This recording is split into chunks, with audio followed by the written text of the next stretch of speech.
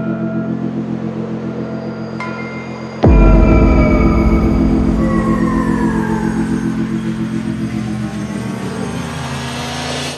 and welcome to the Film Pulse podcast, the official podcast of filmpulse.net. This is episode number 134. My name is Adam Patterson. With me today we have Kevin Rakestraw. How you doing, Kevin? I'm doing okay. That's good. It's good to hear. Yeah. This week on the show, we'll be getting Film Pulse contributor Ernie Trinidad back on to review The Drop. The first time ever, me and Ernie. Yeah, it's exciting. Film Pulse first. Film Pulse first. We should make that a thing. And we'll also be talking about Lee Janiak's Honeymoon, which just landed on video on demand in select cities. And, of course, we'll be going over this week's movie predictions, new on video on demand, and DVD and Blu-ray releases. First up, let's talk about some of what we've been watching. I started off the week with Angry Video Game Nerd, the movie. I take it you're not familiar with the web series? Videos? No, I'm not. Well, no. I started watching these way back. This guy, James Rolfe, started making these YouTube videos back in 2004, where he would basically play old Nintendo games and review them, but he would only do bad ones, like really bad Nintendo games. And back in 2004, this was completely new. You know, now you have tons and tons and tons of people doing similar things. And I always thought that his videos were pretty funny. And he, over the last 8 years, he's been working on this movie. And finally, the movie is out. You can get it on demand right now.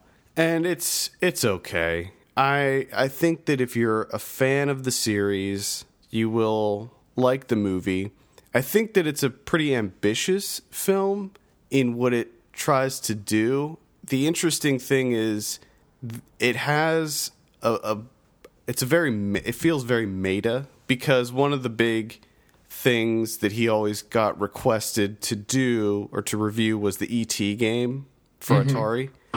And he never did it. And so kind of what the plot of this movie is that he gets this overwhelming outcry for him to review the E.T. movie. And then there's this video game publisher that decides to make an E.T. 2, and they decide to make it intentionally bad because they see how many views that his videos get and how people are now seeking out these terrible games to play. It's similar to movies when you think about it. People seek out bad movies to watch. Well, it's similar with video games, and they hire the Angry Video Game Nerd to promote it, and what they decided to do was go out into the desert, the New Mexico desert, to try to locate the landfill where all of the E.T. cartridges were supposedly buried. Now, unfortunately, since this movie was made, they actually did excavate the landfill, and they did find all the Atari games. So that's kind of unfortunate, because beat them too. Yeah. But that's the basic premise. There's this whole thing where the government gets involved because they see them out there and they think that they're up to no good, and it turns out that the Atari E.T. game was secretly a map of Area 51, and it was just kind of clever how they put it all together. Now, the movie itself is not very good. I would compare it to, they weren't trying to make it look amazing or anything. Almost all of the effects are done practically. So there's like miniatures being used, there are puppets, and all that stuff is really cool. There's a lot of nods to old Godzilla movies where there's giant creatures destroying city buildings and things like that. Yeah. So it is kind of a throwback to these old monster movies. And so it sounds like it's kind of deliberately hokey. It is deliberately hokey. So if you're into that, if you're into the intentionally cheesy stuff, then check this out, especially if you're a fan of the web series. I thought it was mildly entertaining. A lot of the humor that comes in the Angry Video Game Nerd episodes, I'm not particularly into. It's extremely lowbrow, a lot of it. So, I wasn't necessarily into the humor. I didn't find it that funny, but I think that fans of the series will find it very funny. It just really wasn't for me, but I did appreciate what they went through to make this movie. I mean, you can tell that it was really a labor of love, and I can appreciate it for that, certainly. So, if you want to see this, it is on Vimeo on demand. Yeah, I do not. Well, I wasn't talking. I know you don't want to see. I was talking to the listeners. I saw Pontypool. Did you ever see Pontypool? Of course. I feel as though you did. Yeah. Okay. Canadian horror classic. Yeah, 2008. This is on Netflix Instant right now. And I was a little trepidatious going into this one. So I'm like, okay, let me just do like a cursory glance at who's involved here. So director Bruce McDonald did the Tracy fragments, which I did not like at all. So still not too sure about this. Then I see it's written by Tony Burgess based on his novel. See what else he wrote? He did Septic Man, which I was, again, I'm like, I don't know about this. But damn, was this a pleasant surprise. Well, see, that's why I watched Septic Man, because I was like, oh, okay, I really liked Pontypool, so check this out. So I would gather that Pontypool is better than Septic Man. Oh my god. Yeah. Well, they're making a sequel to Pontypool. Oh my goodness, fantastic! I don't know. I mean, honestly, I was completely blown away by this one. It's been a long time since a horror film has kept me on the edge of my seat like the entire time. I was just fully engaged, completely captivated by the whole story. Well, it's fantastic. I think that one thing that people should know going into this is that it's a zombie movie, but there are no zombies in it at all. It all takes place in the basement of the radio station with shock jock Grant Mazzy taking no prisoners. Who is in Septic Man, by the way. Oh, he is? Mm-hmm.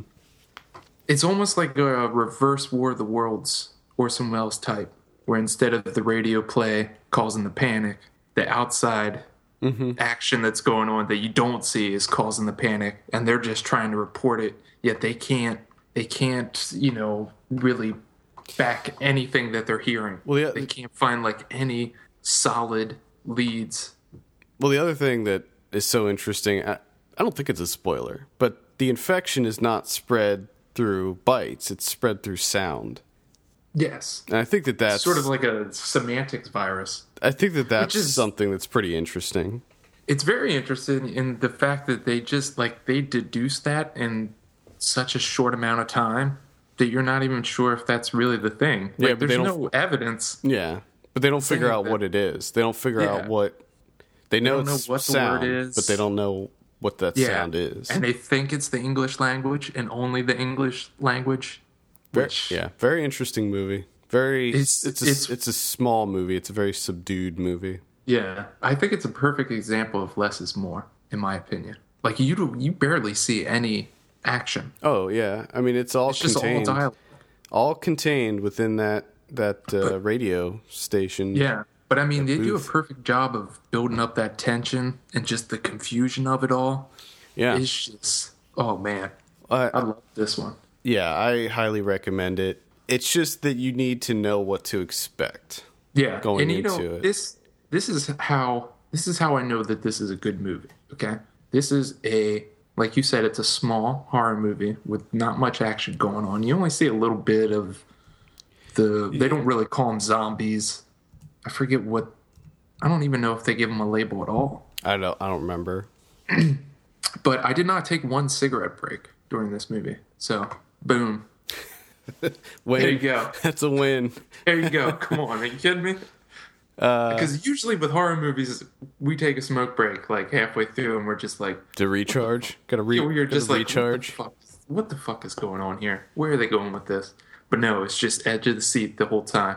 Just wanted to see where this sucker was going, and I thought that they wrapped it up quite nicely too. So, did your wife like this one? She loved it. She absolutely loved it. I remember seeing she wrote something on Letterboxd where she was really, railing against horror movies. Is she starting to come around? She's starting to come around. She's good. She's very particular when it comes to horror movies. That's good. She doesn't like that low budget shit. Well, She don't like that. Pontypool's low budget. I know, but they do it well.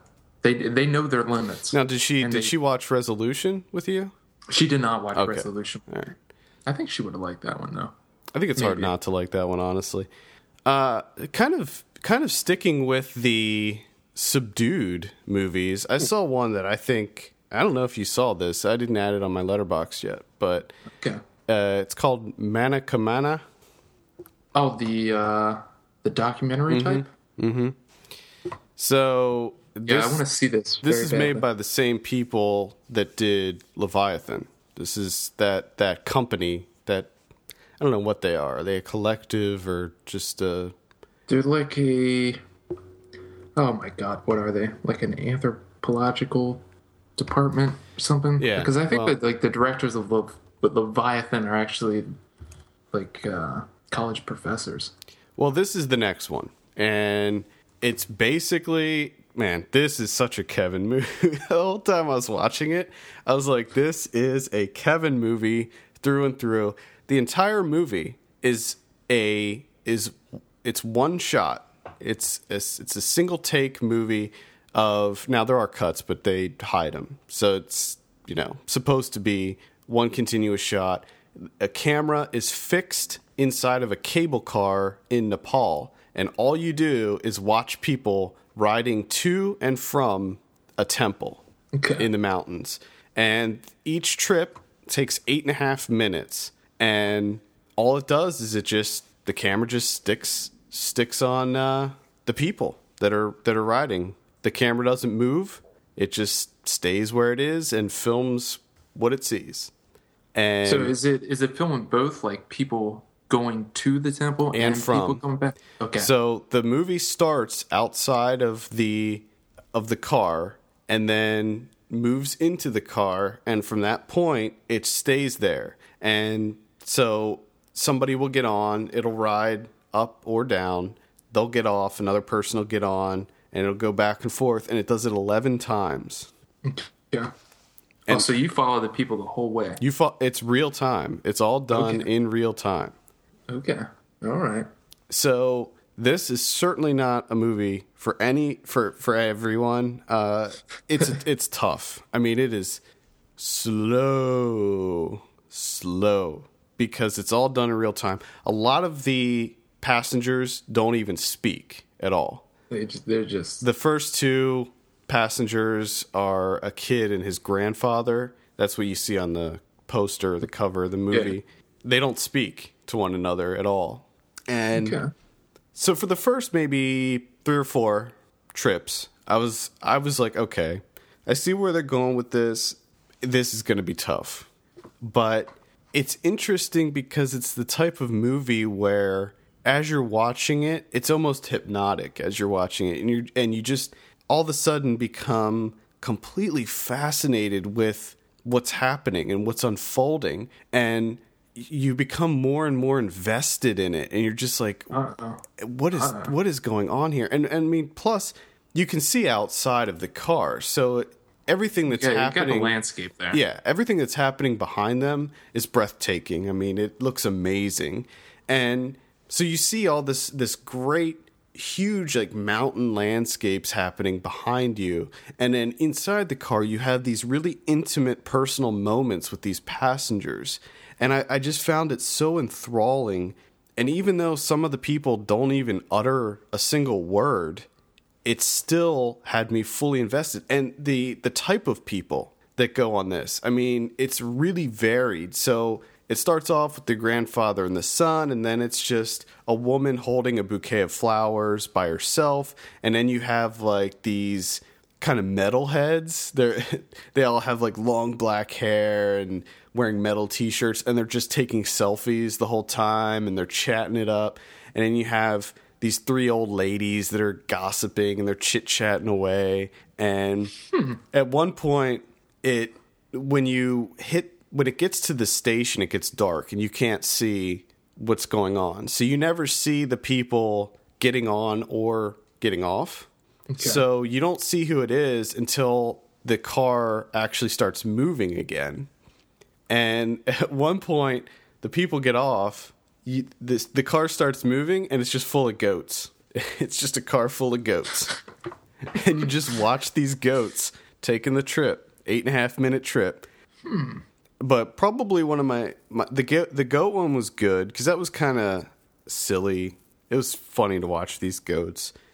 But my favorite one was this woman. She was probably a middle-aged woman, and then an elderly woman. I don't know if it was her mother or not, or who it was, but they were eating ice cream going on the trip. And it was just so funny to watch them struggle to eat this ice cream. And it was like, because it's like a really old woman, and it was dripping all down her arm, and she's trying to not let it get on her clothes. And it was just funny because the younger woman was laughing at her, and it was just such an amazing small moment between two people.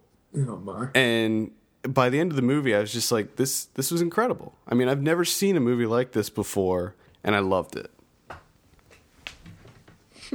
But I've been wanting to see this one for a while. Again, I will say that it is definitely not for just anyone, because it's yeah, it just sounds like all the other movies that come from, because this is the company from Harvard University, wherein they just essentially put a camera there and just film real life. Yeah, I mean, they don't really do anything else. Yeah, and I love it. Leviathan, I still liked Leviathan more. There was a lot more going on in Leviathan, so it was, and I thought that visually Leviathan was better. Yeah, because that turns into like a whole experimental film on its own.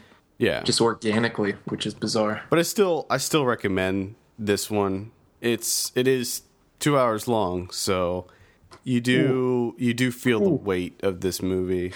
Feel it. But the whole time I was watching it, I was just like, "Oh man, this is definitely for Kevin." It's right up my alley. Yep, 2 hours of nothing going on. Wow. So yeah, it's called Mana Kamana or Mana Kamana. All right. Check it out for all your cable riding enjoyment. Nepali needs. Oh, jeez. I watched a classic considered to be one of the best films ever. That's The Red Shoes, 1948. Powell and Pressburger back at it. You and your Powell and Pressburger. Dude, I'm going through them. Going through P&P, The Archers. What's up? The Red Shoes, okay? Ballet movie. Nope. So right off the bat, I'm like, I don't want to do this. I don't want to do it. And the build up, okay? So in the beginning, it starts out there. Anton Walbrook plays Lermontov. He owns this ballet, and they're putting on shows and stuff. And a young composer catches this break, as does a young ballet dancer. And it's sort of all this build up to them finally getting their first shot, which is The Red Shoes. The composer gets to make the score for The Red Shoes, and she gets to dance the lead in it. So everything up until that point is just kind of, to be honest, it's kind of bland. And there's not much going on visually. The acting's outside of Anton Walbrook, it's serviceable. But man, once the ballet performance starts, I don't know what the hell happened, but you get like sucked in. You go on this trip through some sort of weird cinematic portal where it transports you to this magical, meticulously crafted dream world, and it's insane. It is just some of the best filmmaking I've ever seen. And then it ends, and then you're back to the original story, which is predictable, really. I mean, you've seen it before. I mean, the character development is just completely glossed over. Like, after they do the Red Shoes performance, everyone loves it, and they start doing all these other ballets, and it's like a montage after that of them just working on the new ballets and stuff. And then after that's over, all of a sudden, the lead dancer and the composer are in love. You never get to see it. You never see it develop. They're just all of a sudden, they're in love. And Lermontov is just pissed off about it because he's a cold, cold man. And then it gets to the end where she ends up having to quit, and so does the composer, because Lermontov just isn't having it. He's not going to have these two around. He's pissed off that they fell in love, and he thinks it gets in the way of artistic expression. So she comes back, and she decides to do the Red Shoes again. This is like years later.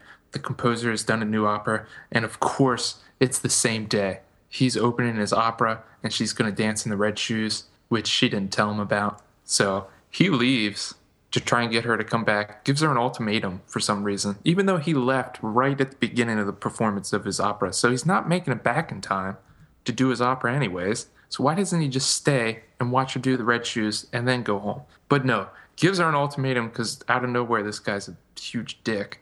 And then she turns into a sobbing, Okay. a sobbing pile of hysteria and throws herself off of a ledge. Which you're just like, what the fuck? Why did that happen? Which this is two Pelham Pressburger movies back to back that ends with a woman just going into hysteria and throwing herself off of a cliff. So apparently during like 1948, Pressburger was just not good with female characters. He just didn't know what to do with them. He just... How are we going to finish this? Let's have the dame kill herself. That's how they talked back then. That's exactly how they talked. But this movie is close to, like, I couldn't give it a 10 out of 10. Like, it's a 9.85 out of 10 just because of that middle portion where you see the performance of the Red Shoes, which the music is unbelievable. The cinematography during that section is just amazing. And usually you don't really get to talk about this, but the set design and costume design from Hein Heckroth is just unbelievable. There's not words for it. Words don't exist to describe what you see. It's just unfortunate that the two outer portions, the beginning and the end, are just very lackluster, in my opinion.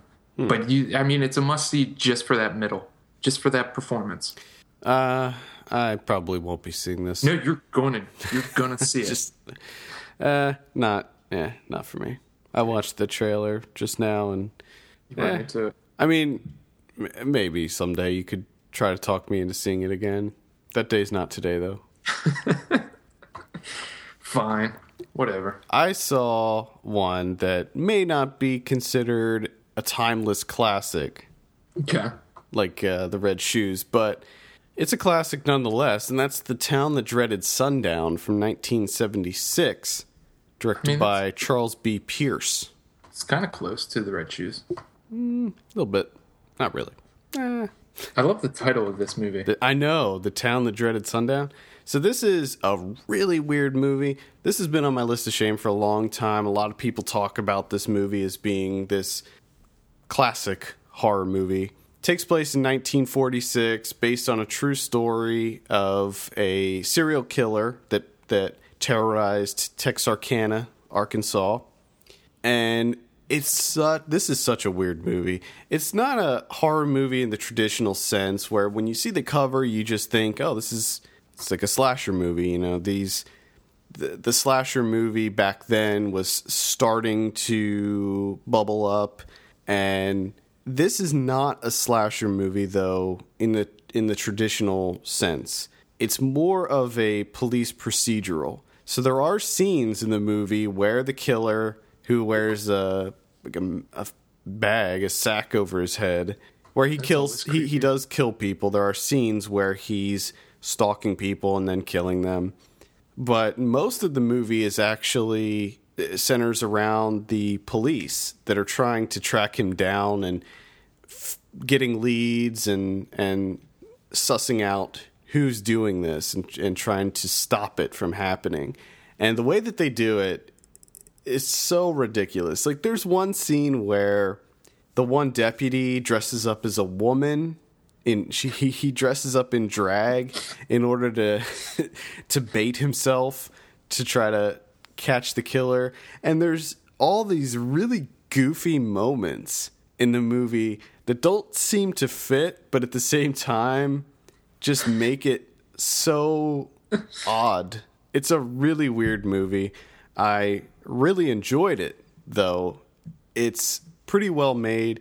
Another weird thing about it was that there was narration through the whole thing. There was a narrator in this movie who was kind of retelling you about the real story as this happened. So it almost feels like it's a docudrama where they were trying to make it be what really happened. Now, I don't know what was fictionalized because it seems like a lot of this, there's just no way that that's really how it happened. There's one scene where the killer, he goes after a bunch of kids on prom night, and the kids are running away. He picks up a trombone off the ground. Why? Wait, why is there a trombone? Because he's going after, this is in 1946, so live bands played everywhere. And it's just live bands everywhere. Fucking everywhere. I wish it was 1946. Stray live bands. You just have everywhere. You have a local. This is in Texarkana. You got a local prom, and you got a full-on brass band playing at this prom. You just don't see that anymore. Nice. So he goes after the trombone player, and the trombone player runs away, drops his trombone. Killer picks it up, straps a knife to the end of the trombone. Jeez. I'm not kidding. This actually happened in the movie. He catches a girl, ties her up to a tree, and then plays the trombone. And as he's moving the thing in and out, he's stabbing the girl with it. Oh my goodness! That scene alone is worth seeing this movie just for that one scene. It is ridiculous. That seems like a lot of trouble to go through. Yeah. And it was funny because after the scene, there was a meeting between this Texas Ranger and one of the other detectives that was working the case. And I think they were talking to a criminal profiler. And they were like, why did he do that with the trombone? And the profiler guy was like, because he's insane. And you're like, okay, well, there we go. They were really straightforward back then. One of the things that caused some major eye rolling on my end was the way that the victims acted. It was like they just couldn't get away from this guy. I mean, they were like falling. They were not struggling at all once he grabbed them. It just seemed so ridiculous. They seemed so helpless in this movie. I just wasn't buying that at all, but it was a minor quibble. Overall, I think that this movie is an absolute must-see for horror fans. I'm slightly ashamed that I haven't seen it up until this point. Scream Factory put this out on Blu-ray. The transfer is really good. It looks awesome, especially the narration. When I popped this in, I thought that I was doing something wrong. Like, I thought maybe I turned the commentary on or something when I first started watching it, because the sound is so crisp, especially on the narrator, that I thought it was actually a recorded commentary for the movie. And it took me like 2 minutes before I figured out that, oh no, it's actually part of the movie. So if you're interested in this, check it out on Scream Factory on Blu-ray, because it looks really good. So what do you think of the remake? Yeah, actually I should mention that. That's why I watched this, because I saw the trailer for the remake, and I don't know what to say about that. It looks like a pretty typical horror movie, and this is not a typical horror movie. This is more of a procedural. It's almost like Seven or something like that. Yeah. And the new one looks like it's a slasher movie. So I don't know what to think about it, honestly. Slasher movie from the director of Glee. Yeah. An American Horror Story. Yeah. And the Carrie Diaries, so... Well, the American Horror Story thing has me intrigued. I will be checking the movie out, but I don't know. I don't know if the movie is the remake is an actual remake or if it's just continuing the story. It looks like it's a continuation. Yeah. So it could be different, but I think it'd be really interesting if they kept the same odd tone. Now, when you watch the new one, will you be disappointed if there's no trombone stabbing? Something tells me that they're going to have to put in a trombone stabbing, or maybe they'll switch it up and do an oboe stabbing or something. I would love to see an oboe stabbing. Oboe stabbing right through the neck. Also, another weird thing about this movie is that everyone seemed to be confessing to be the killer for some reason. There were 3 or 4 scenes where random people would confess to be the killer, and the Texas Ranger that was investigating it was just like, nah, not him. It's not him. And I was like, why are all these people confessing to be this serial killer? Why are they doing that? Oh, my. Great movie, though. Great movie. That movie sounds like a hoot. Yeah. I think I'm going to watch that in October. I think that just jumped up on my horror list. There were a couple genuinely creepy moments in this movie, too. Well, anytime someone wears, like, a sack over their head, I'm just instantly freaked out. There was a scene. I don't know why. There was a scene that caught me by surprise. One of the victims was getting away. That was the other thing. In most slashers, they never get away. There'll be like one girl that gets away. Mm-hmm. In this movie, this guy is so sloppy. Maybe half of the victims get away. Like, they always get away. So I thought that was kind of interesting.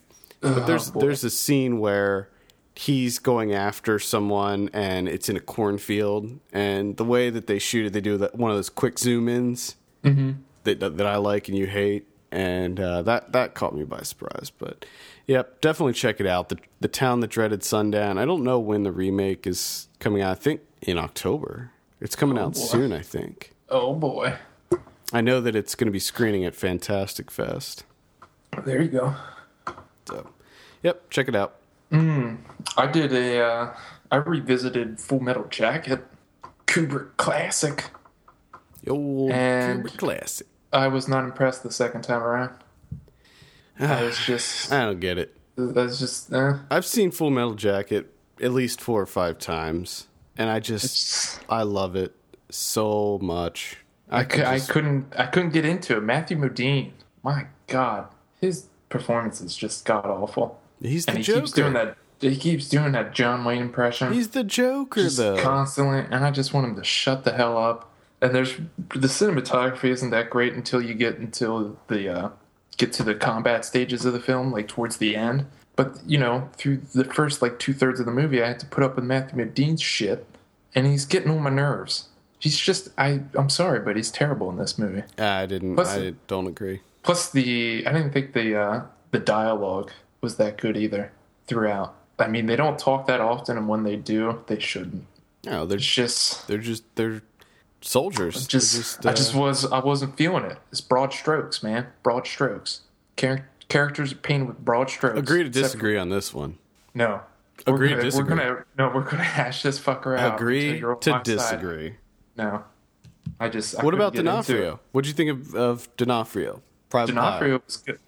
D'Onofrio brought it. I mean, was that scene not one of the most shocking scenes? It is rather shocking. Okay. But I really wish he would have shot Matthew Modine. Would have made for a much better film, I think. I can't get behind Joker's character. I can't stand the guy. It's a terrible performance. He's just so wooden and stiff. What about the soundtrack? I didn't like the soundtrack either. Oh my God. I'm really growing to hate that. Surfing Bird. Surfing Bird. That scene is like one of my all-time favorite scenes in a movie, the dolly shot, where they're playing Surfing Bird. I did enjoy that side-scrolling dolly work that's towards the end there. Man, that stuff that's some good stuff. And the single take handheld, when they're creeping up into position, that's fantastic as well. But it's just, for me, it took too long. Too little, too late for me. Sorry. Well, apology not accepted, Kevin. But I think I did win, and you agree with me now, so. No. Moving on, I saw The Dead 2 India. This is the sequel to The Dead. Now, the first one took place in Africa. That makes sense. The first one was interesting in just how they created the movie. We talked about this just earlier today off the air, but the directors, Howard J. Ford and Jonathan Ford, how they went to Africa and got all these non-actors to be in this very low-budget zombie movie. I thought it was interesting, and they did some really interesting things with it. I thought that it played out. It played out like a typical zombie movie, but the location was different, and just the visuals I thought were different enough to make me recommend it to people. The Dead 2 basically is the exact same movie, just set in India. Very similar plot. You have an American that's in another country. He's not sure what's going on. He doesn't know the area very well. You know, it's not his indigenous land, so he's even more like segregated from what's going on. And of course, the zombie outbreak happens, and he needs to survive. He inevitably meets up with someone that is from the area that helps him. In this case, it's a young boy. That kid does a great job. The American guy doesn't do a great job, and all the other actors are terrible. And that's how the first one was, too, for the most part. Awful performances. Do not see this movie if you have a problem with bad acting. Jeez.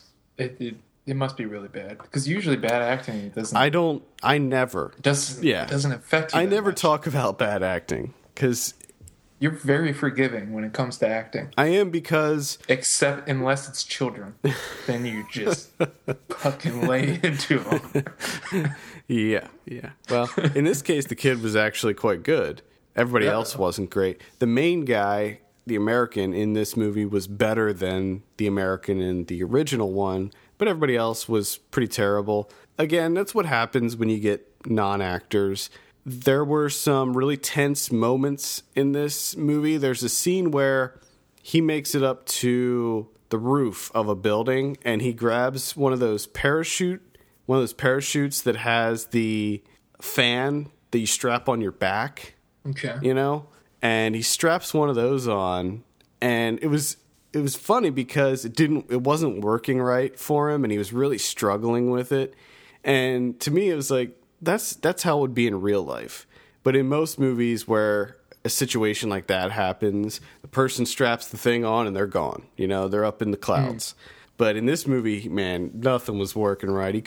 He got it started, but then he couldn't get the parachute to pick up the wind, and he was just having all kinds of issues, but he got it worked out. So that was a very tense scene. There was another very memorable scene where he happens upon a group of people that were in a car accident, and they were trapped in their car, and he tries to get them out. Tons of zombies come, and he has to make a hard decision. That was a really crazy scene.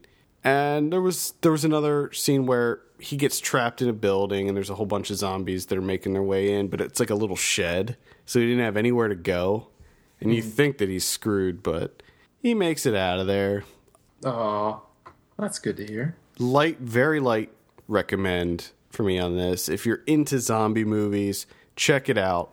Very typical plot, not that interesting. I found myself being bored several times through this movie, just wanting it to hurry up.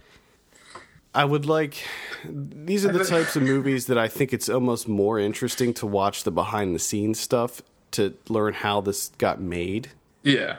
I just always find your recommendations very interesting. because I gave it a light recommend, and then I got really bored throughout.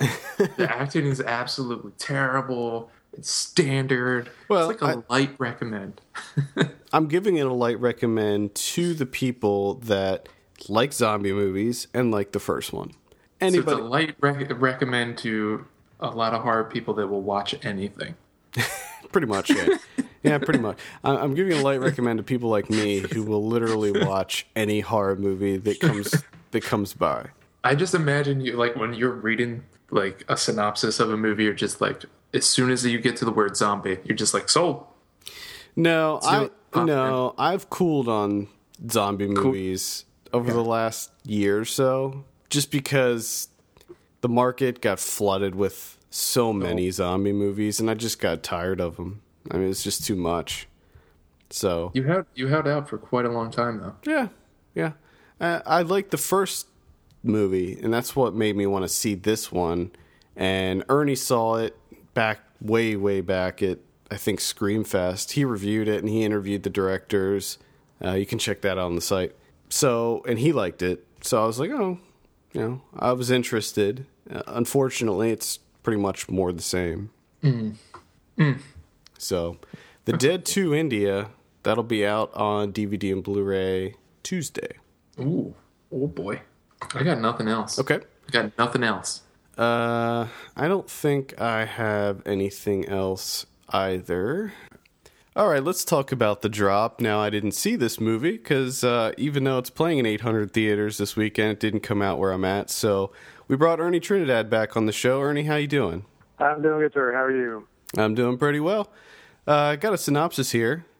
Bob Saganowski finds himself at the center of a robbery gone awry and entwined in an investigation that digs deep into the neighborhood's past where friends, families, and foes all work together to make a living, no matter the cost. This is directed by Michael R. Roscom, the guy who did Bullhead, the wonderful Bullhead. Yep. This stars Tom Hardy, Noomi Rapace, James Gandolfini, Matthias Schoenaerts.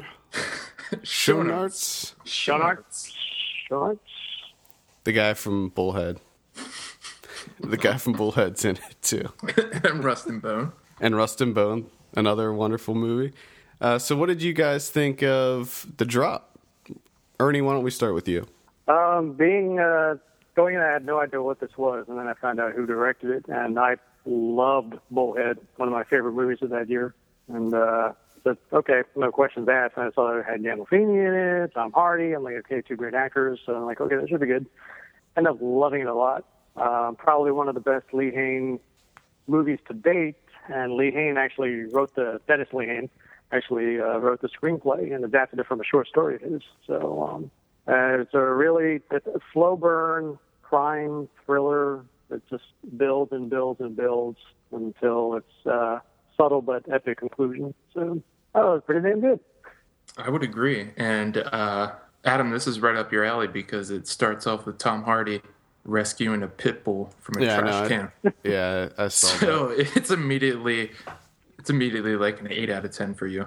That's why I'm excited for that John Wick movie with Keanu Reeves. Have you guys seen the trailer for that? Yeah, I just saw the trailer for that for too? the first time. I'm like, well, this is the first time I've been excited about a Keanu movie.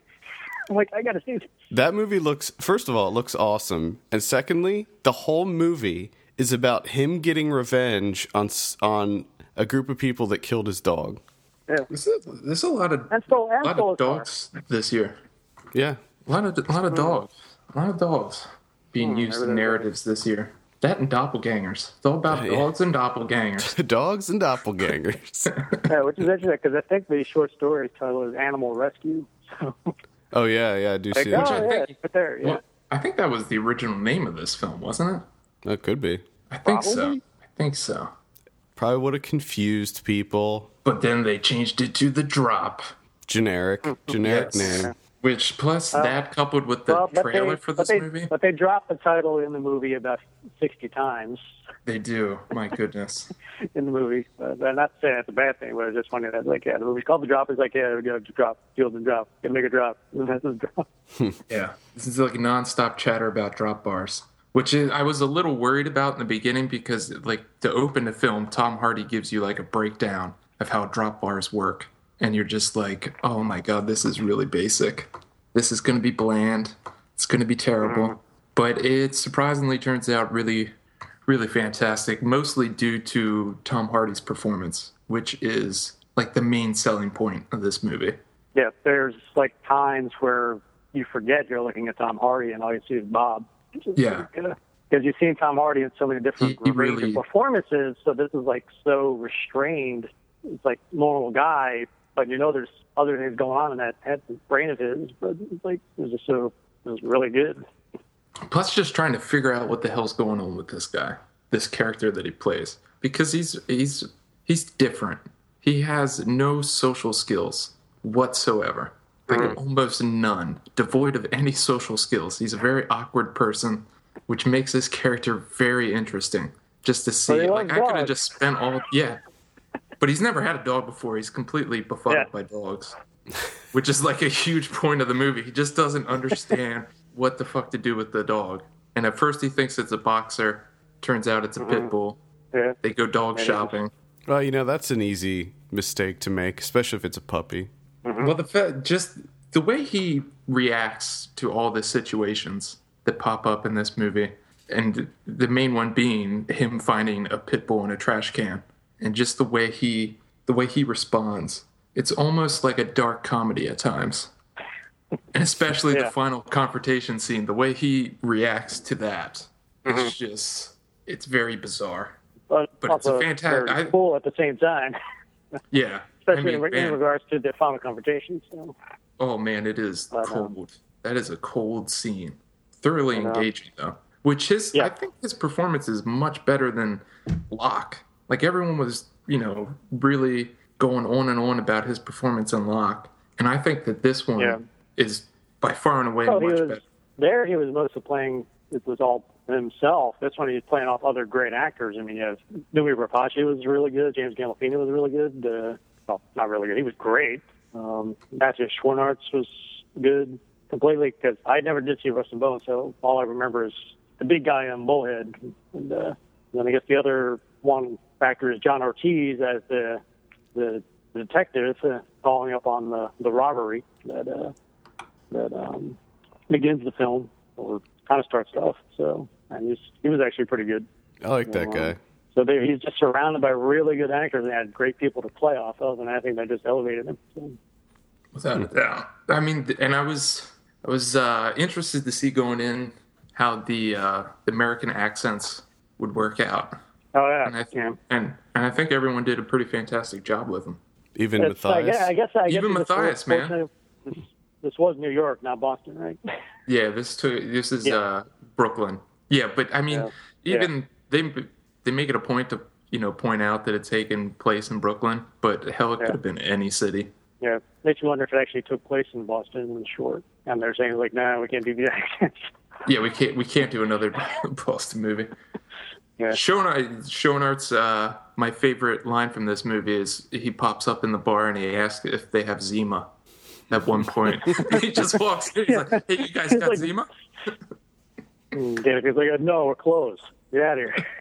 So it sounds like there's some kind of comedy in this. There's some smattering of comedy in here. Yeah, it's not like intended to be comedy, but there are funny, realistic human situations in here that come off as pretty funny.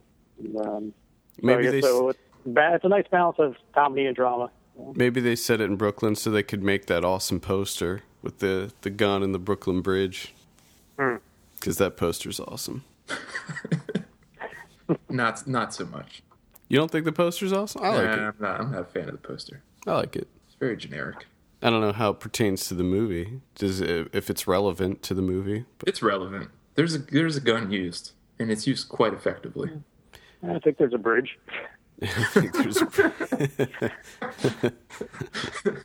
At one point in time, there might be a bridge. It should just be a picture that the pit bull is what it should be.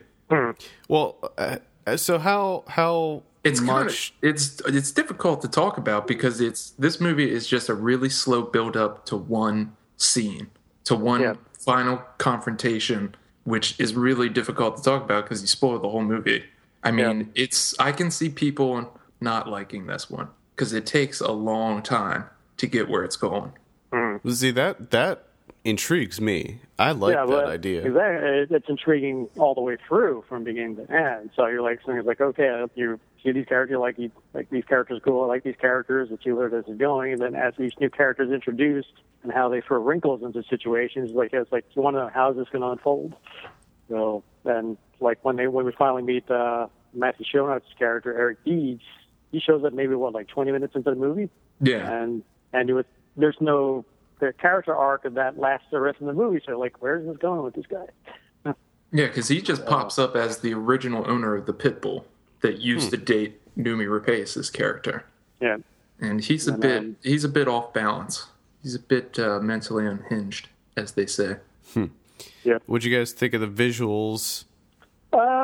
Visually, it's almost standard fare. I mean, it's not like they were going. Well, there were some instances where Roscoe went for some stylistic shots of when they were making the drops, like the camera would literally flip over upside down and follow the drop from the bar to the drop slot, and it would like flip over in a circle, just following that. I was like, okay, I was like, well, that's kind of disorienting, but okay. It's kind of unnecessary as well. Yeah. It doesn't have the cinematography that Bullhead had. There's none of those beautiful shots with the ethereal lighting or anything. It's like Ernie said, it's very straightforward. The main thing that sort of ticked me off is he likes to play with focus, where there was long stretches where a character would be introduced to the scene, but they would be completely out of focus for just a touch too long. And then they would come into focus, and it was unnecessary. I don't know exactly what he was trying to do there. Yeah. But I couldn't stand it. So this is more for just, you're going to see this bad boy for the performances. Mainly just Tom Hardy, because he kills it in this movie. Yeah. Now, or if you're a fan of the genre. And, Yeah. if you're a fan of, you're not into either, then you're probably better off seeing Dolphin Tale 2 or something. Or double feature Dolphin Tale 2 and The Drop. Oh, that sounds good. That sounds like it'll work. They're both about animals being Well, do you guys think that this could be up for some awards consideration? Performance-wise, I think it's possible. I'm sure I wouldn't be surprised if Lee Hain gets a nod for screenplay, but it's still early. It's September, but it's crazy to say it's still early in the year because all the heavyweights are coming out in a matter of months. Right. But it's possible it could be forgotten, but because you got from the director of Bullhead behind it, you got Dennis Lee Hain's screenplay, you got such a pedigree of winners, Emmy, Golden Globe, Academy. Yeah, and Bullhead was actors, nominated for Best Foreign Language. I don't remember if it won, but Yeah, I don't it was think nominated. It won. But I don't think it won, but I probably should have won. I wouldn't be surprised if Tom Hardy. Yeah. He's like turning it to, he's like McConaughey. He's turning it everywhere and just churning out one good performance after another, but not enough people are seeing it. Well, that's the thing. Like, usually when an actor has a really standout year and they have multiple movies that they're very strong in, they'll get nominated for at least one of those. I would hope so. I think this guy's been putting out steady work. Yeah, I mean, over the last couple of years now. Everything I've ever seen him in, he's been good. I mean, even all the way back to what was the first thing I saw him in? Bronson. I think that was the first thing I saw him in. Either that or Rock and Rolla. I saw that movie, but I don't remember him in that. So, I mean, it's also very interesting. I don't know if it just worked out this way or if they did something in the sense that in the scenes where Schoenarts and Hardy both appear, Hardy looks dwarfed by Schoenarts. Well, that dude's huge. Oh, yeah. It's ridiculous. Like, I thought Tom Hardy was a big fucking guy, but Jesus Christ, you put Schoenarts next to him. Yeah, it's like he's miniature. My new bowl standing next to Seth Green. My new bowl. Seth Green is tiny. Seth Green's like 5 feet tall. That is the best comparison I've ever heard. Manute Bol standing next to Seth Green. I want to see that. I want to see a buddy cop movie with those two. That would be fantastic. I look forward to that. Someone make that happen. Please. All right, so any final thoughts on The Drop, guys? If you're a fan of crime dramas, it's definitely worth a look. Especially the performances are like outstanding across the board. I would definitely say of the fall movies started to come out, it was definitely one of the first ones to must see. Kevin? Yeah, I was definitely pleasantly surprised with this one. Like I said, Tom Hardy, the character that he creates here, I could have watched that guy for like 4 hours. He's just completely captivating. And it's also interesting to Lahane's script, the dialogue in it. You know, this is like lower class, like petty criminal type deals going on here. And there's numerous times where Tom Hardy sort of goes into like philosophical areas, but they don't make it outlandish. Like, he's not eloquent. He doesn't have these big grandiose ideas. he sounds like a real person when he goes into this. It's interesting you bring that up because there are a lot of movies that take place in poor neighborhoods and lower class areas and stuff, and you're dealing with petty criminals. Yeah, and they all have a minor in fucking philosophy. Yeah, but then they're always the most articulate people. Tom Hardy is not that in here. He's awkward. He's an awkward person, and he's cold and calculating. All right. Well, what are you guys going to give the drop out of 10? I'd give it an 8 out of 10. 8 out of 10? Kevin, what are you going to give the drop? I'm going to give the drop a 7. 7 out of 10. Well, it sounds like I got to be looking for this. I imagine it'll be coming out in theaters at some point here. I mean, it's so stupid. We got God Help the Girl. We got, and it's like, okay, we got that. We got the Atlas Shrugged. Oh, 3. Yeah. Did you go see that? No. What I haven't seen a single one of them. No, they come on. Oh, Come on. Come on now. We just get the weirdest movies here. I don't understand. But at any rate, that's the drop. Go see it. It's playing in theaters now. Except where in most theaters. And it probably drop soon in the theater near you. There you go. All right, Nice. Ernie, thank you so much for taking some time to talk with us once again. No problem. Let's talk about Honeymoon. This came do out. it. This came out on video on demand and select cities this weekend. I have a synopsis here. A newlywed couple finds their lake country honeymoon descend into chaos after Paul finds Bee wandering and disoriented in the middle of their first night. Not a great synopsis there. This is written and directed by Lee Janiak. Stars Rose Leslie and Harry Treadway. Now, I saw this at South by this year, and you saw this a while ago. yeah, back in March, and I wrote a review up on the site. So we'll start with you, Kevin. What did you think of Honeymoon?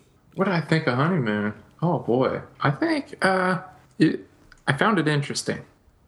Not everything worked for me, but I did like the mixture of like relationship drama mixed with the secluded woods type horror.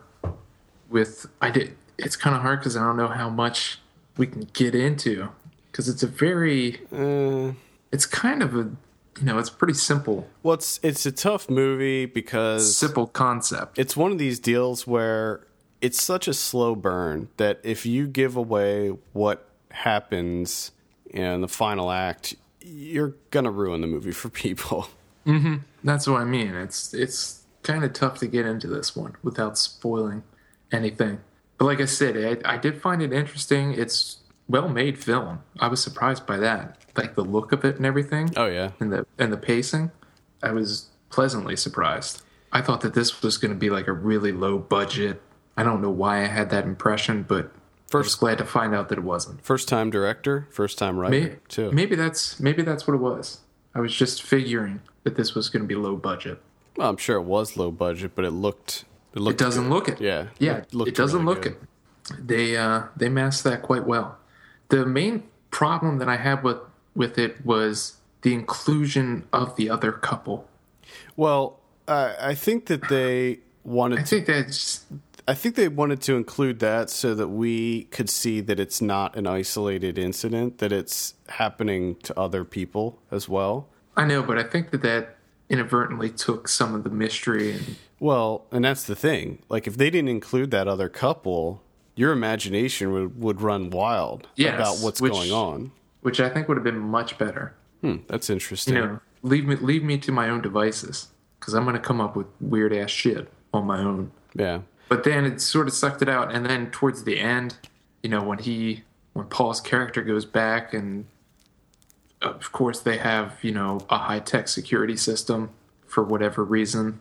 That just it was too convenient. I thought. I didn't have a problem with that. I thought that it added to the mystery, because once you see them and you know that something's not right, and you see that security stuff, you're like, what the hell is going on here? Like, that intrigued me more. I was more into what was happening and wanted to figure out what was going on.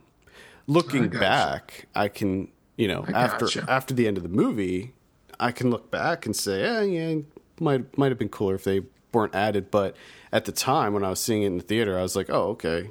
Now I really want to know what the hell's going on in this place. Now, full disclosure, we did have Lee Janiak on the show, and she talked about the movie a little bit. And Ryan and I met her at South by and talked, and I like her quite a bit. I think she's really talented. She is really cool. I love the fact that that female directors are coming in and making horror movies, because I want more of that. I want more female directors tackling horror. Yeah, it's much the same with like the science fiction genre. I'm getting tired of just the white male point of view. Absolutely. It's just becoming redundant. So basically, really. anytime I see a horror movie directed by a woman, I'm gonna instantly be looking into that and seeing what that's all about. And the other interesting thing was I talked to her about the issues I had with the movie, which was, I don't know if that was the first time that ever happened, but it was an awkward. It was awkward. What were your issues? My issues were that I thought that the characters, the couple, they annoyed me to no end. I thought that the whole beginning part, when they first go to the cabin and they're all over each other the whole time, and the way that they would do like the baby talk with each other and stuff, it drove me insane. Like I hated them. Too much sap for you. It was so. And when I was talking to Lee Janiak about this, I was like, I get it. I mean, that's probably how a newly married couple would be, but I don't want to see that. You know? You don't want to see. Like it shit to yourself. Yeah, I mean, I found them to be annoying. I found the two characters to be very annoying, and I had a problem with that. And just the way that they acted towards one another, it never, I don't know. It just didn't mesh. Wasn't meshing. Didn't feel real for you? Didn't feel real. It did seem a little bit over exaggerated in the sap department. But I don't know if that was just to create the juxtaposition of when things start to go so poorly. Yeah. To make it, such a huge shift, perhaps. Mm-hmm. I don't know. Like you, I was kind of annoyed by the characters at first, but for me, it didn't last long enough. Like the bulk of the film wasn't them just drooling over each other. So wait, So you were glad that it wasn't, or you wanted more of that? No, I was glad that it wasn't. I thought it was just too much. I just never got the feeling that they were a real couple. No, I gotcha. I liked the way that the bizarre occurrences was handled. Oh, I thought that was great. It just started out really slow, and then it just gets more, starts going deeper into what the fuck territory without really explaining anything. And that was, to me, that was the problem that I had with it. I wish it stayed more ambiguous, and it didn't really go into, explaining what happened. Well, it's interesting because it is the type of movie that I think you could draw some different conclusions about what was going on. I think that it does leave some room for interpretation, even though it on the surface seems like you know what's happening. But which is and then that's what I don't know. On my end, am I looking into this a bit too deep? You know what I mean? Am I dissecting this movie a bit too much because it's a female director and it's from the standpoint of a female character? So I'm imagining that there's more going on here than maybe there is. I don't know. But I saw it all as her not wanting to have children. There's little clues at the beginning about the whole... Because everything takes a turn after the womb statement that Paul has the next morning, the following morning. And she's already lost a bit of herself becoming married, because now you're a couple. You're not a full individual like you used to be. And then when you have children, all that shit's out the window. You're barely even a person anymore. Yeah. I don't know. You're just caretaker. I think you could probably look at it different ways. I'm sure that there was a specific, mess. And then plus you get into the weird stuff towards the end there, which, man, that was unsettling. Well, I was going to ask you about that next. What did you think about that that scene at the end? Oh my God, dude. When she's just, the worst part of it is when she's just sitting in the bathroom, just nonchalantly going about whatever she's trying to do, is just, God damn, that was unnerving. Yeah. That was like, and then he helps out. It does get into some body horror territory. Yeah, it does. If you're squeamish when it comes to body horror movies, maybe just be prepared for that. It gets very unsettling. Yes, very much so. Overall, though, I do recommend Honeymoon, even though I was not big on the actual characters in this movie. I would definitely recommend it. I did like the little nuances in the script, like when he's trying to draw out answers from her about their past and stuff, and how she's saying we don't remember. I thought that was a nice little touch. Just adds a bit to the air of mystery. Yep. Yeah. So and when she hides him. Oh boy, that was something. I enjoyed Harry Treadaway's response to all that was happening during that sequence. Yeah, poor guy. Shit gets real for him. It gets real. Oh boy. Ryan wasn't that into this movie. Ryan wasn't liking it? He wasn't into it? It was funny because his response to most of the movies we saw at South by this year was, it was all right. Yeah, it was all right. I do enjoy that it takes a fucking lot, but actually a little to move him. Yeah. Like he's very specific. It has to be just the right thing in order for him to actually open it up and talk about a movie. And it was funny because this year it was just me and him. So I was just trying to have a conversation about the movie we just saw. And it was like pulling teeth with him. He's not having it, dude. He's too busy staring at his crotch. Yeah. He's too busy looking on Facebook obsessively.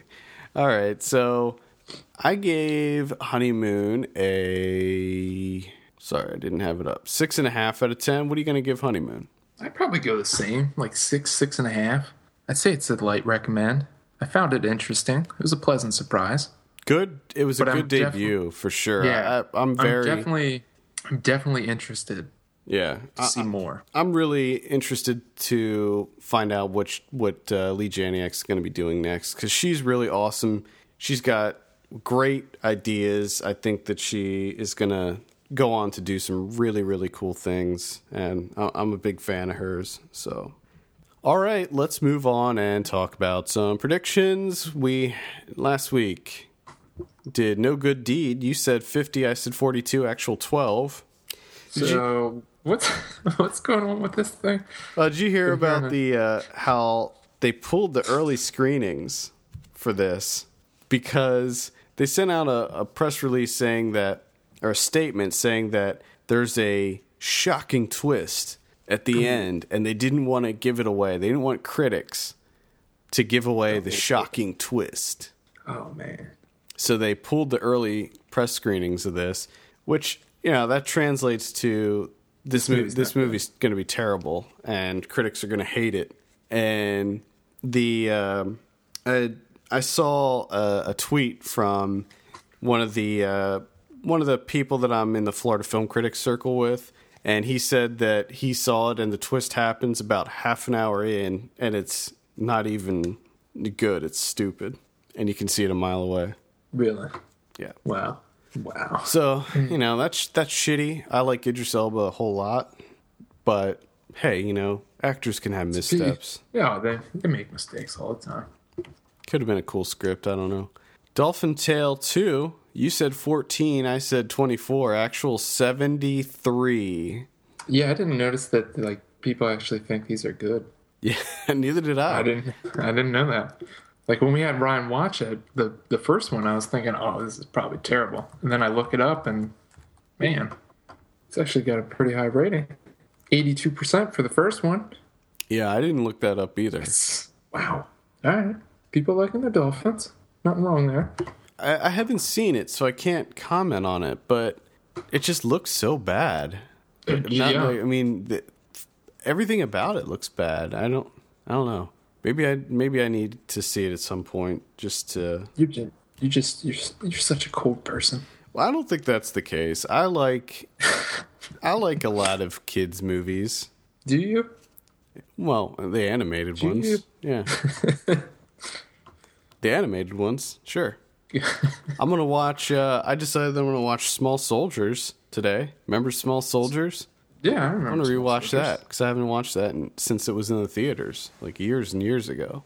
That's a kid's movie. That should work out for you. Yeah, we'll see. All right, next week we have The Maze Runner. Run some mazes. Gonna run some mazes. Running mazes. Man. What are you thinking on this one? Young adult? It looks like every other one.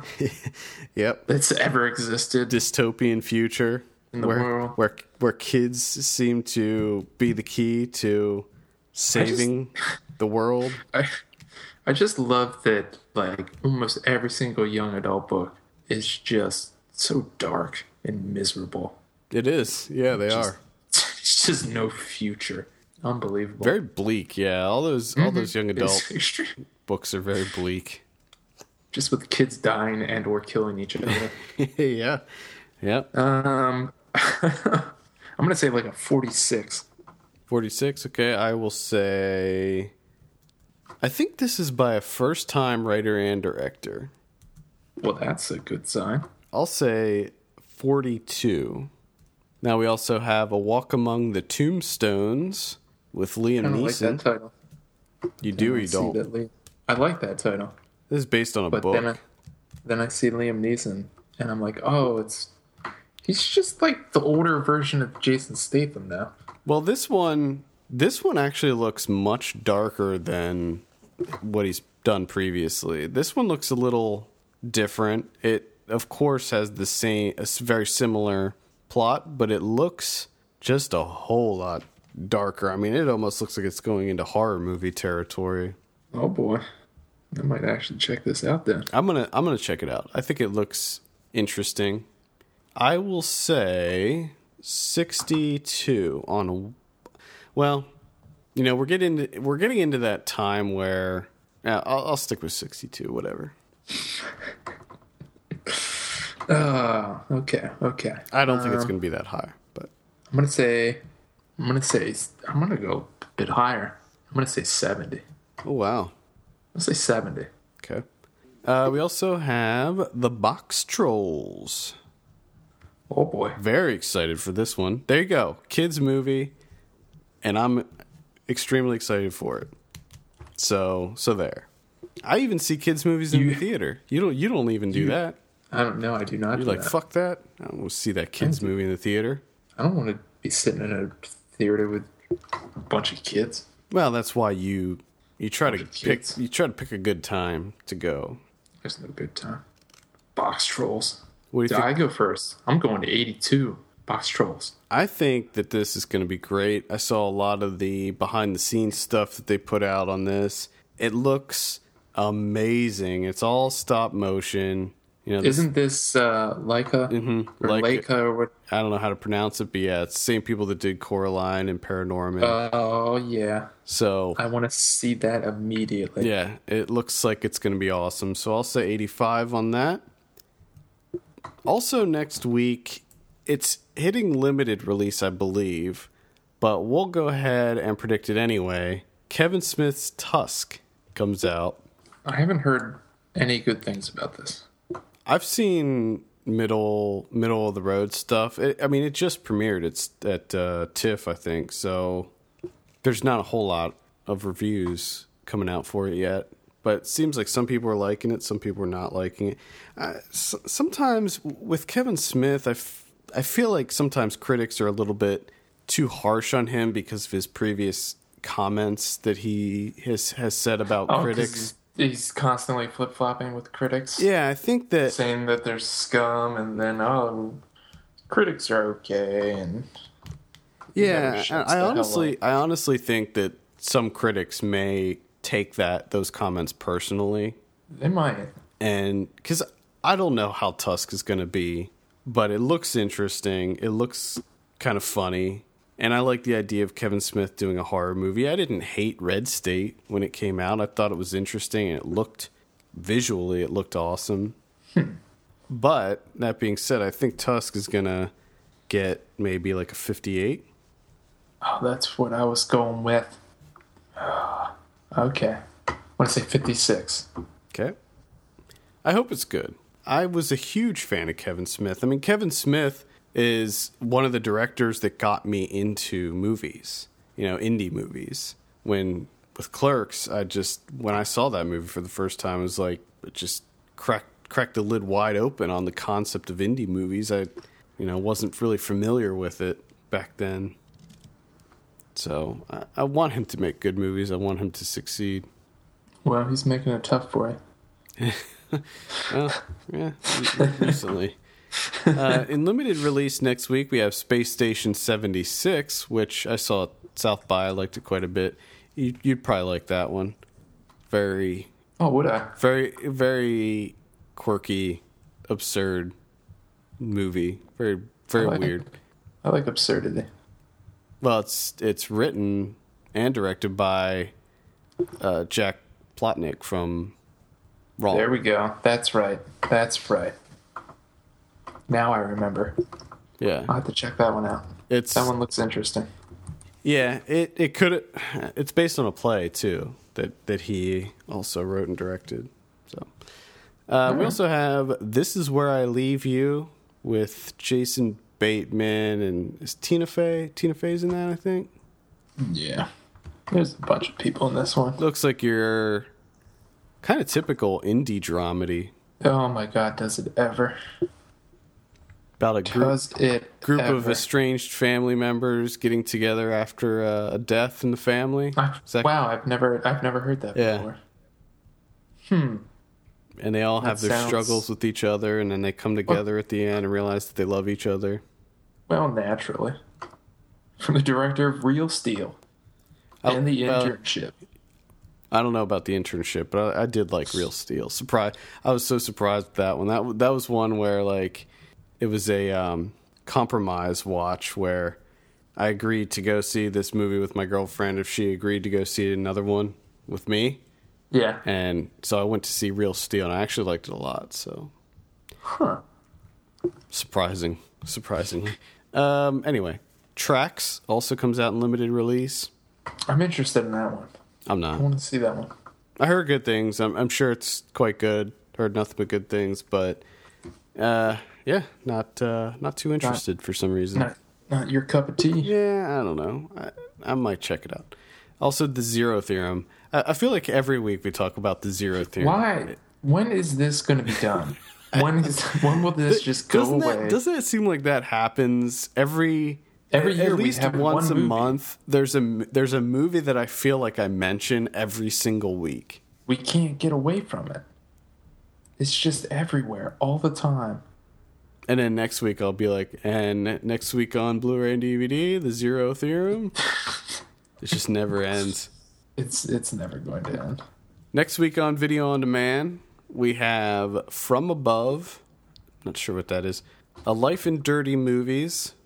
It's a documentary that I'll be checking out probably. The Scribbler. Oh, The Scribbler. I'm interested in that one. We got a screener for that one, so I'll be. Oh, really? I'll be giving that one a look. Yeah. It looks interesting, but I don't know. I don't know about the execution. We'll have to see. It does sound interesting. I think it's based on a graphic novel too, so that's always a little bit of a plus. On my end. Autumn Blood. Again, I don't know what that is either. Autumn Blood. Yeah, I don't know what that is. And Life's a Breeze. So not a great VOD week. No, not really at all. DVD and Blu-ray next week. This is better. There's some good stuff here. The Battery is coming out finally on Scream Factory. Scream Factory is putting this out.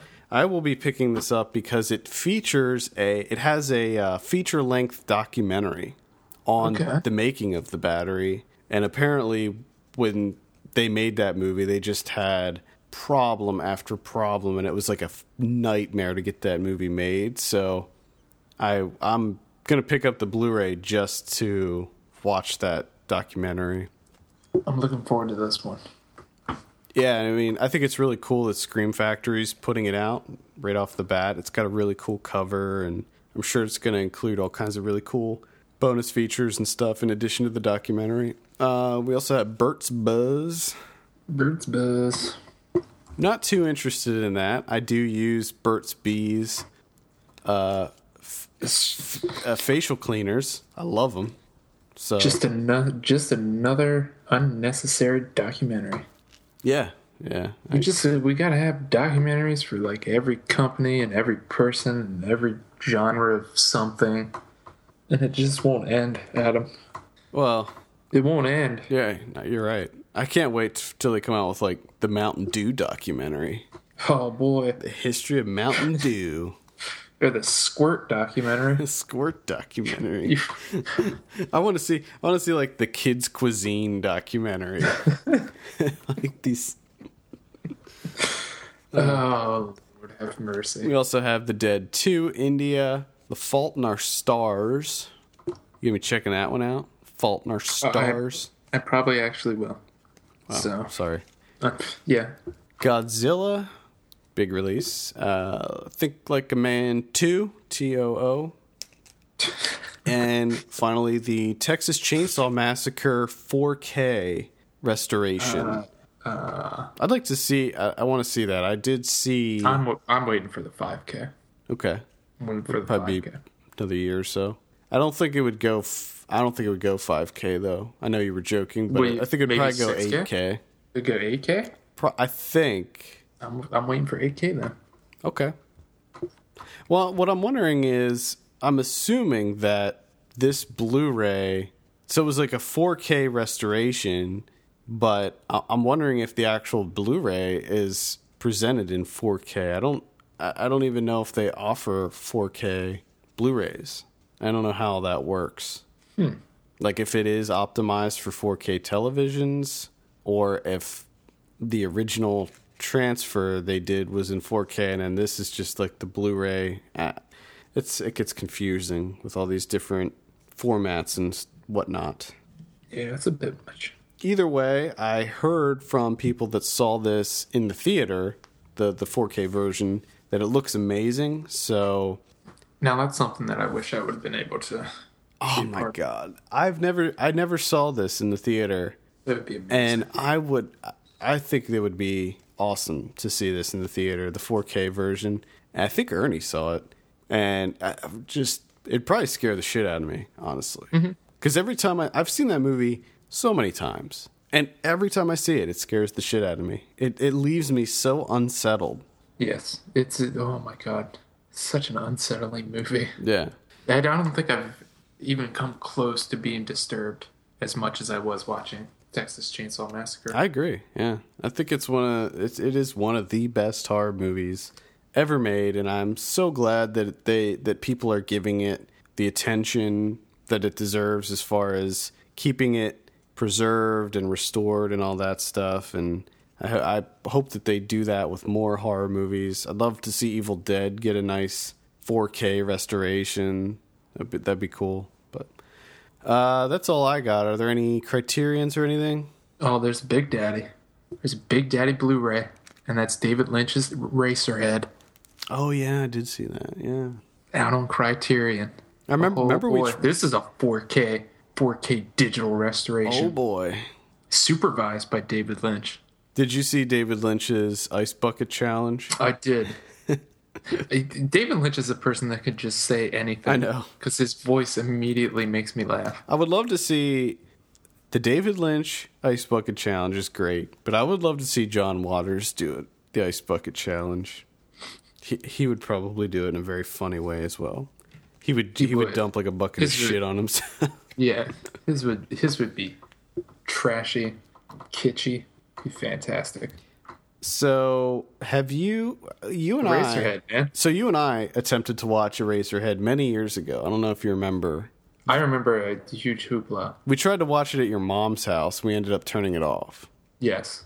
Have you Didn't work seen out. the full thing since then? I have, and I remember almost nothing about it. I remember attempting to watch it one other time since then, but I don't know if I finished it or not. I remember specific scenes from the movie, but I remember very little, except for the fact that I didn't like it. I remember that I didn't like it. You know that full well. You know, it's like one of those movies that you're kind of ashamed to say that you didn't like, sort of like you in Full Metal Jacket. Oh, I'm not ashamed at all. Well, you should be. I'm never ashamed to say I don't like a movie. I shouldn't be. God damn it.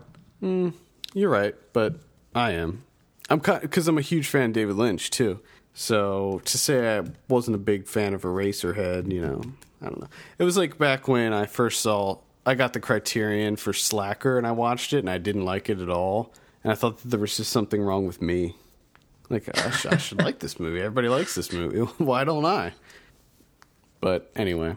I understand going through that. Makes sense. I need to see this. I need to revisit this bad boy.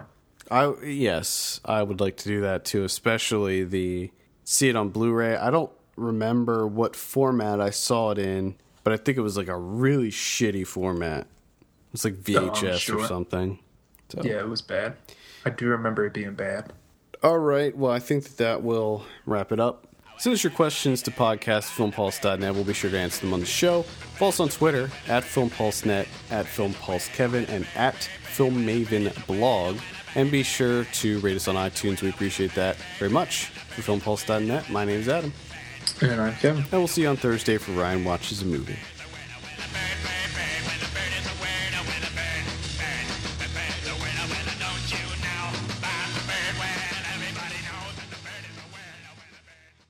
I figured it out before everyone. Ha ha ha. I win.